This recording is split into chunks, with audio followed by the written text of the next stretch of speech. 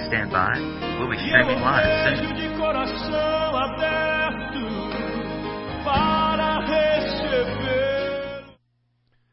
Good morning. This morning I want to share with you on understanding vocal power. And it has to do with the ability to translate what you say under the unction of the Holy Spirit.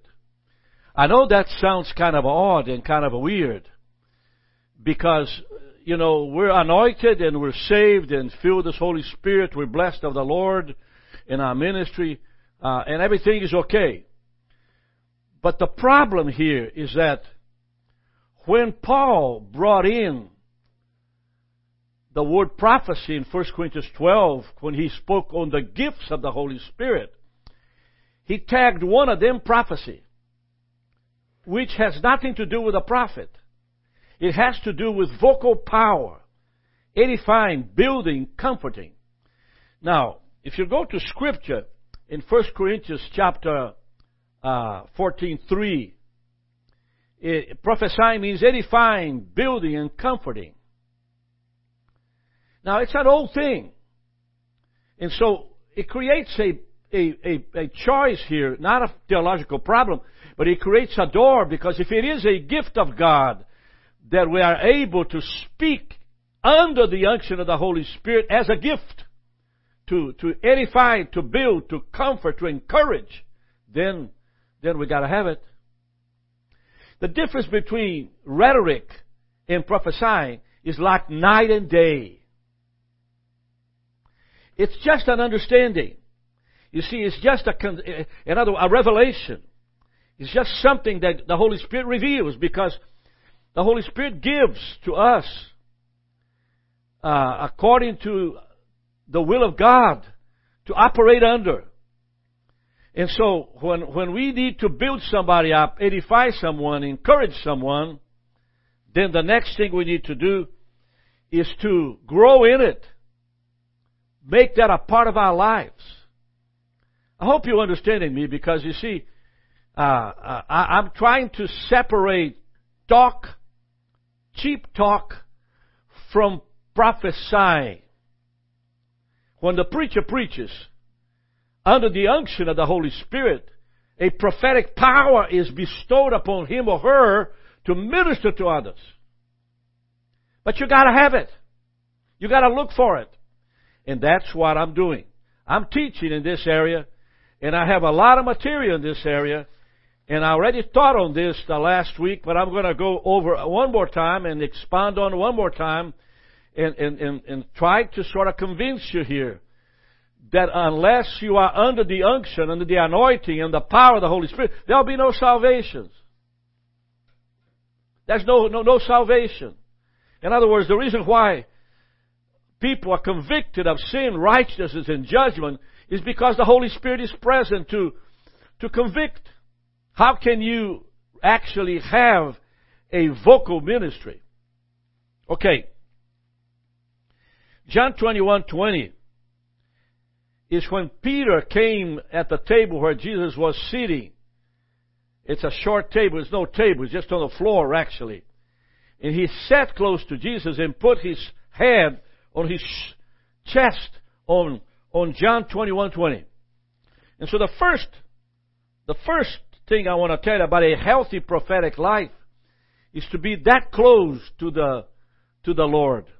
Is to have a life that is closer to Him in peace, closer to His presence, closer to His love, closer to His will.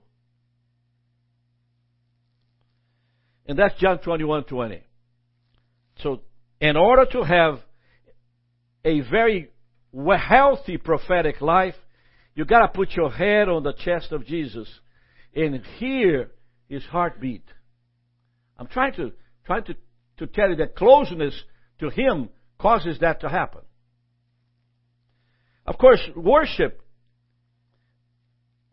is the doorway to receive the revelation from God. All revelation comes in through worship. That's the next thing. I thought about that. Why is it important? Because as you worship the Lord, as you come into His presence, you hear His will. When you are hearing your head, you're not in the will of God. When you hear your theological ideas, it's not in the will of God. When you hear what you heard in a book, it's not in the will of God. And the will of God is when God reveals to you something you never heard before. Instead of you thinking, rationalizing, God reveals. And the revelation of God through the Holy Spirit to any believer is the beginning of a prophetic life. The revelation of God to any believer is the beginning of a prophetic life. Number 3. I already did this last 2 weeks ago. I'm just reiterating and adding some things here.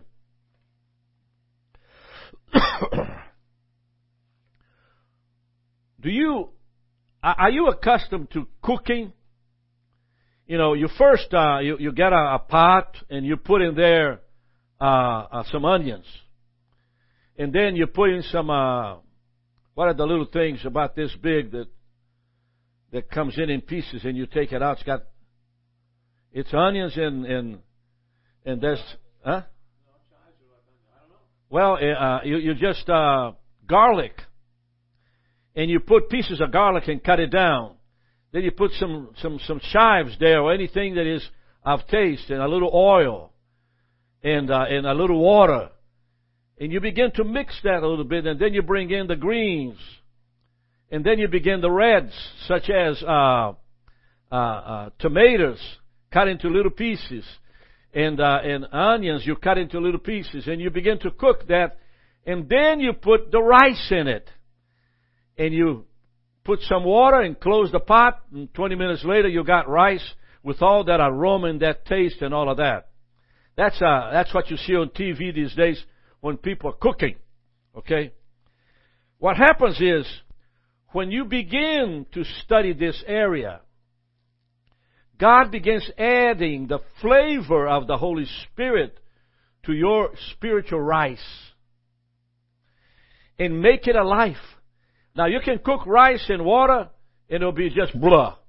But when you put all the other things on the bottom of the pot, and you cook a little bit until they turn a little brown, and you add the rice on it, it actually, the spices take over the rice and produces an aroma that makes the rice so good. I'm not a cook, okay? I'm talking about watching TV, and that's what I see. I've never done any rice or cooked any rice in my life. I cooked once, and I almost burned the kitchen. So, what is it that the Holy Spirit does? He takes your rhetoric and make it alive. Make it tasteful. Make it empowered. That's what the power of the prophetic does. When you study people like, I would say, Barnabas. Barnabas had an aroma of his life that reflected in the life of others. You know, some of us are so stale. We don't quite, all we have is judgment, accusation, condemnation. We don't have the spices of life mixed to it. There's no joy. But under the anointing of the Holy Spirit, okay, it quickens. The words that you say are quickened by the Holy Spirit, the Spirit of prophecy, and to make it alive. That's what I'm talking about. So, how do you hear from God? Well,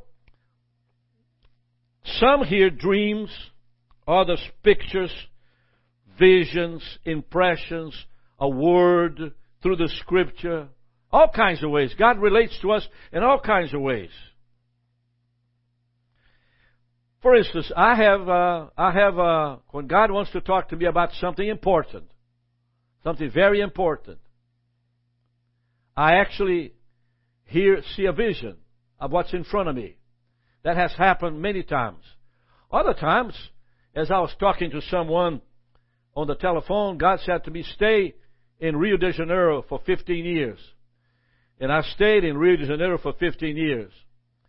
So the prophetic word begins then to minister to me in a way that actually blesses my life and gives me direction as to what to do. All right. Now, number 4. The prophetic has a power. And the ratio here is 1 to 1 or to 100 or to 1,000,000 or to 1,000. For instance, Jeremiah spoke prophetically about Israel, a whole nation. So you have to understand that at times when God begins to speak through you, your prophecy moves according to your faith. Now, Jesus had faith more than anybody else. But faith is something you acquire by studying the Scriptures, by living in the Word, by having intimacy with God. I talked about John 21:20, putting your head on the chest of Jesus and hearing His heartbeat. God, give me this district. In terms of warfare, dealing with situations of warfare, you pray within boundaries. Let's say you have a problem within the building. You have a problem with the house that don't sell. You pick up a piece of wood, put a crimson red piece of cloth in it, go to your marks in your house, stake it to the ground, anoint it in the middle with oil, and consecrate that place and ask God to sell it because you need to sell. You see, it's a posture, a physical movement toward faith that initiates the prophetic. The prophetic moves as you exhale faith. The prophetic moves as you move in. For instance, people tell me it's this idea of anointing the pews of the church. That's Pentecostal. That comes from the Assemblies of God. They do those kind of things. God is not going to bless a chair. Well, I beg to differ. Why? Because in the tabernacle of Moses in the Midian desert, God ordained Moses and Aaron and his sons to sprinkle water all over the utensils in every single part of the tabernacle of Moses in the desert. Remember the tabernacle made out of heavy carpets that made walls. Also, he asked them to anoint with oil, sprinkle oil.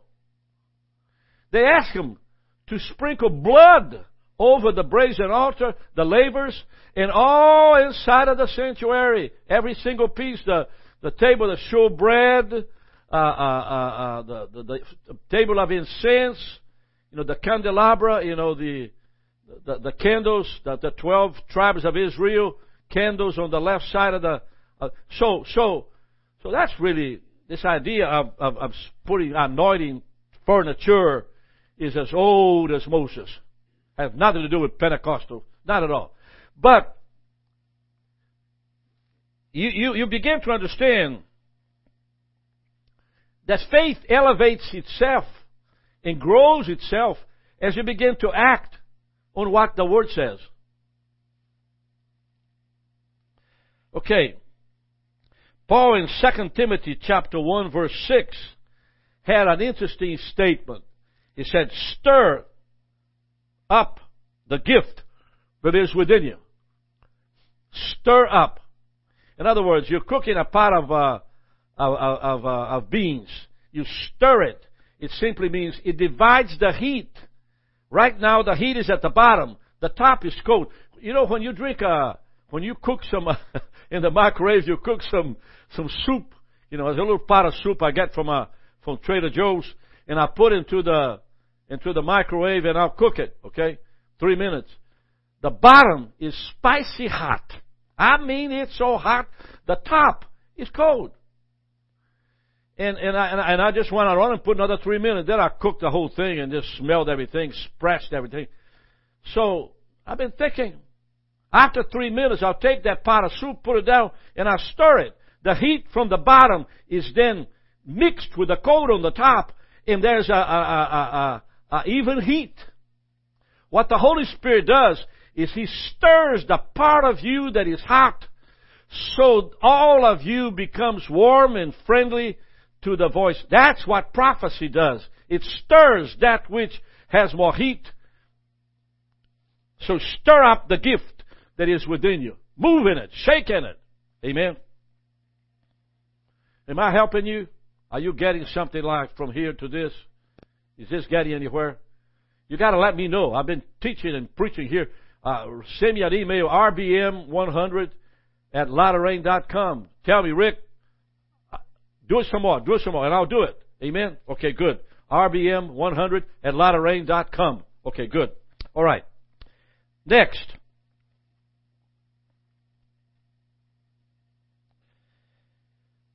This idea of movement is in Matthew 7:7-11. Jesus says, ask, and it shall be given unto you. Seek, and you shall find. Knock, and the door shall be opened. All of this implies movement. When you don't move spiritually, you become dormant.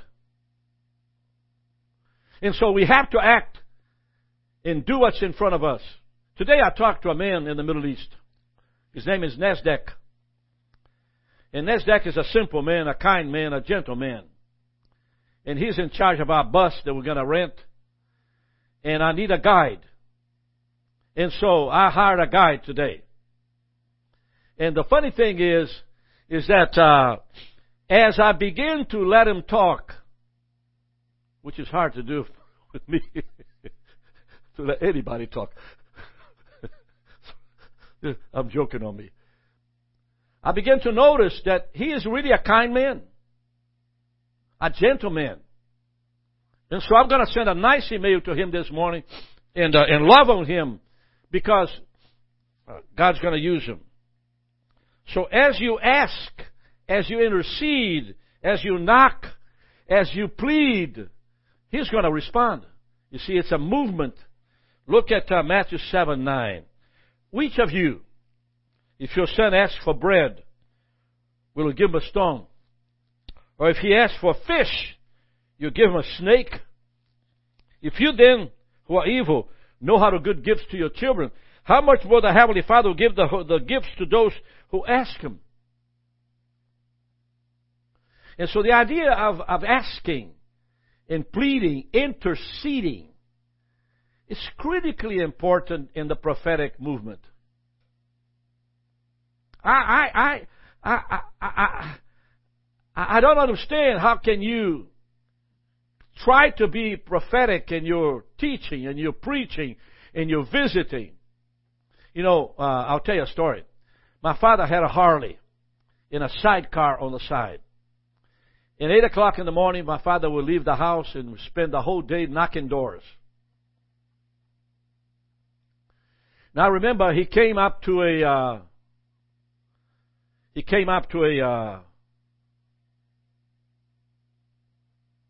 house, walked in,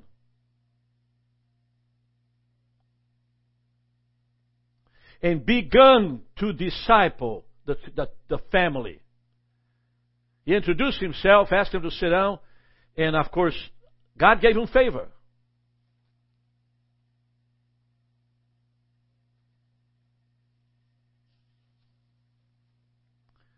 And so I believe that the idea here is that you need to sort of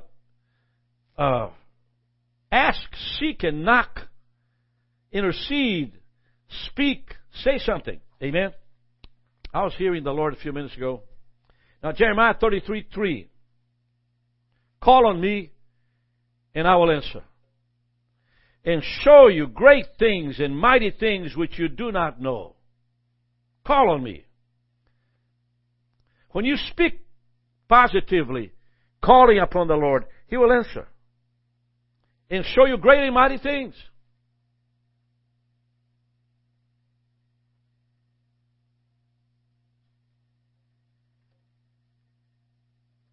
Amen?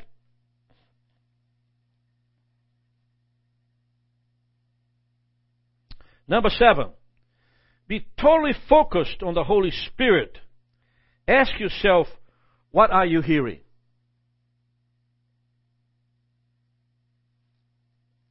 Be totally focused on the Holy Spirit and ask Him what you're hearing. The way you're going to hear God is like He will sound like you.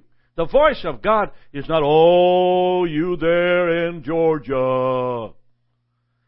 God will sound just like you, not something like that. The voice will sound just like you.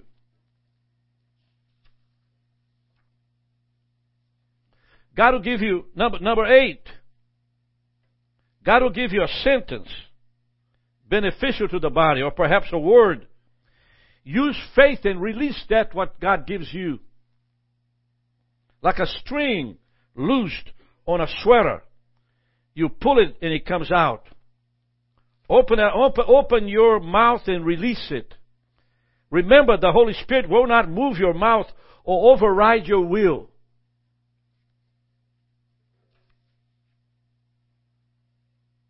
The Holy Spirit will not move your mouth or override your will. Psalm 81:10 says, open your mouth and I will fill it. Open your mouth and I will fill it. Psalm 81:10, open your mouth and I will fill it. Jeremiah 33:3, call on me and I will answer.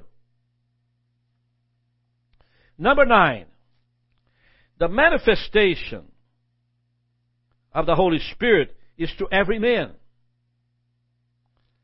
In other words, 1 Corinthians 12:7 is simply saying that what God reveals fits the human mind, fits the human brain, fits the mentality of the person. Some of you are conservative. Some of you are very liberal. Some of you are very educated. Some of you are high school educated. Some of you are doctors, lawyers with different callings and different things you want to do in life. You can't compare a doctor, brain doctor, with a bus driver. It's a totally different concept of seeing life. The doctor with the brain doctor will see the parts of the brain, the neurons, how you know this part responds to this part of the body responds to this part of the body. Most brain surgeries are very complex. You got to know what's there before you get in there. Well, a bus driver has 1,000 pieces, 4,000 pieces moving together as he makes a right turn at 6 in the morning with his white lights flashing all over on top of the bus and passes by my condo here in Athens at 20 miles an hour. And he knows how to turn that bus between 5 or 6 mailboxes staring at him. Knows exactly how to move, how back up. Okay. The manifestation of the Holy Spirit fits a bus driver in the same way it fits a brain doctor. It has the ability to adjust to who you are. This is very important to every man, to every woman. And so, why am I saying this? It's because the idea here is that the intellectual will have more understanding. Not really. The intellectual has a way of looking at it by comparison to other things. But the illiterate can listen. I've met people from Africa who never know how to speak English and speaks bad African. I mean, just very, very uneducated men, full of the power in the anointing of God. Full of the power in the anointing of God. So the manifestation of the Holy Spirit is to every man. 1 Corinthians 12:7. You have to understand this concept. Because in your mind, you think you can talk to people and change their minds and change their position theologically by speaking to what they know. And, imagine if I would come here this morning and say, it's a great privilege and joy for me to be with you today. I want you to know that I'm Rick Bonfim, Dr. Rick Bonfim, and I have several degrees that I want to explain. That won't do it. The Holy Spirit run out of the door. As a matter of fact, before too long, you don't know what's going on. Why is that the case? Because the Holy Spirit ministers individually to manifestation to every person and who they are, the way they are. Now that takes a load of responsibility from your neck, doesn't it? Because if you prepare your sermons to rationalize with them A lot of people rationalize it. It's so brainy that you sit down there and you say, my God, I just can't believe that this man keeps on talking and I don't understand him at all. I do not understand him. He doesn't talk to me. It's because he's using his brain to communicate and not the prophetic anointing of the Holy Spirit. Did I make a point there? Okay. One there. Amen. Now next. Number 10. The end result of all of this is to honor and to give glory to God that what was lost in the garden may be returned to you. That's what born again means. The new Adam and the last Adam takes over the old Adam, and you are a new creature in Christ, totally transformed from inside out. Now, here's where identity is returned to you. Look at Psalm 8, verses 4 and 5. It's a beautiful psalm. What is man that thou art mindful of him? In the Son of Man that thou visits him. For thou hast made him a little lower than the angels, and hast crowned him with glory and honor. And I tell you, when you are crowned with glory and honor by the Lord, when you find your place a little lower than the angels, you are a spiritual being that has to understand spiritual things and hear from God in spiritual ways and not create your pattern of communication. Let me say, rhetoric is dead without the Holy Spirit. Rhetoric is dead. There's no fruits in it.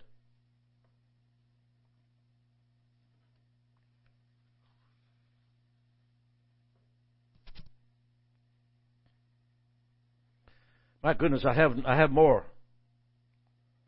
Oh, thank you, Jesus. Thank you, Jesus. Thank you, Jesus.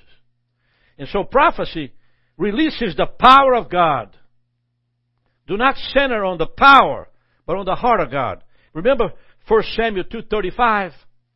I will raise up for myself a faithful priest who will do according to what is in my heart and mind. I want to be in the mind of Christ. I want to be in the heart of God.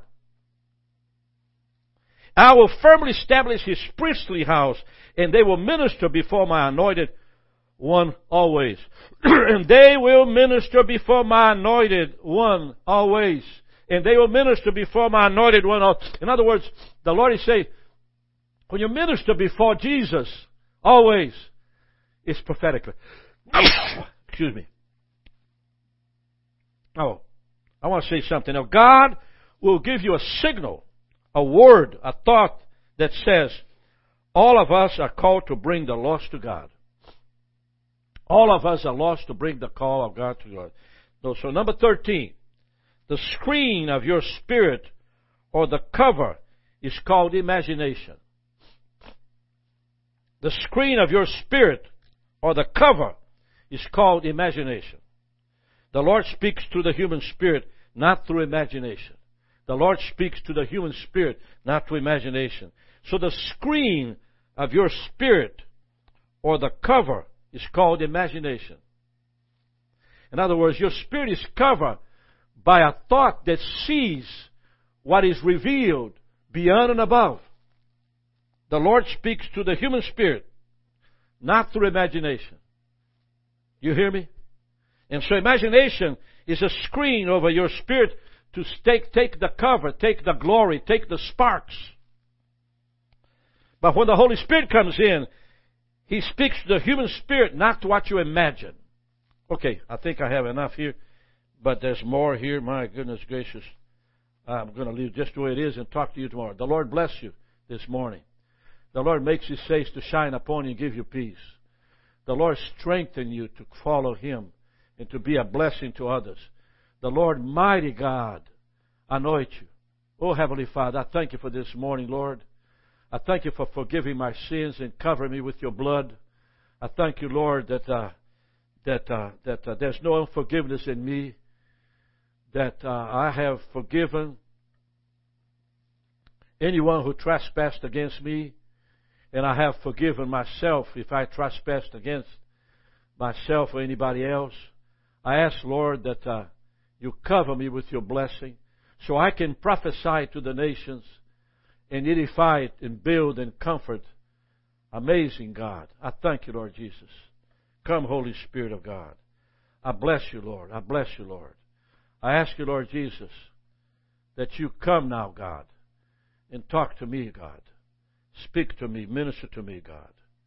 In Jesus' name, in Jesus' name, in Jesus' name. Amen.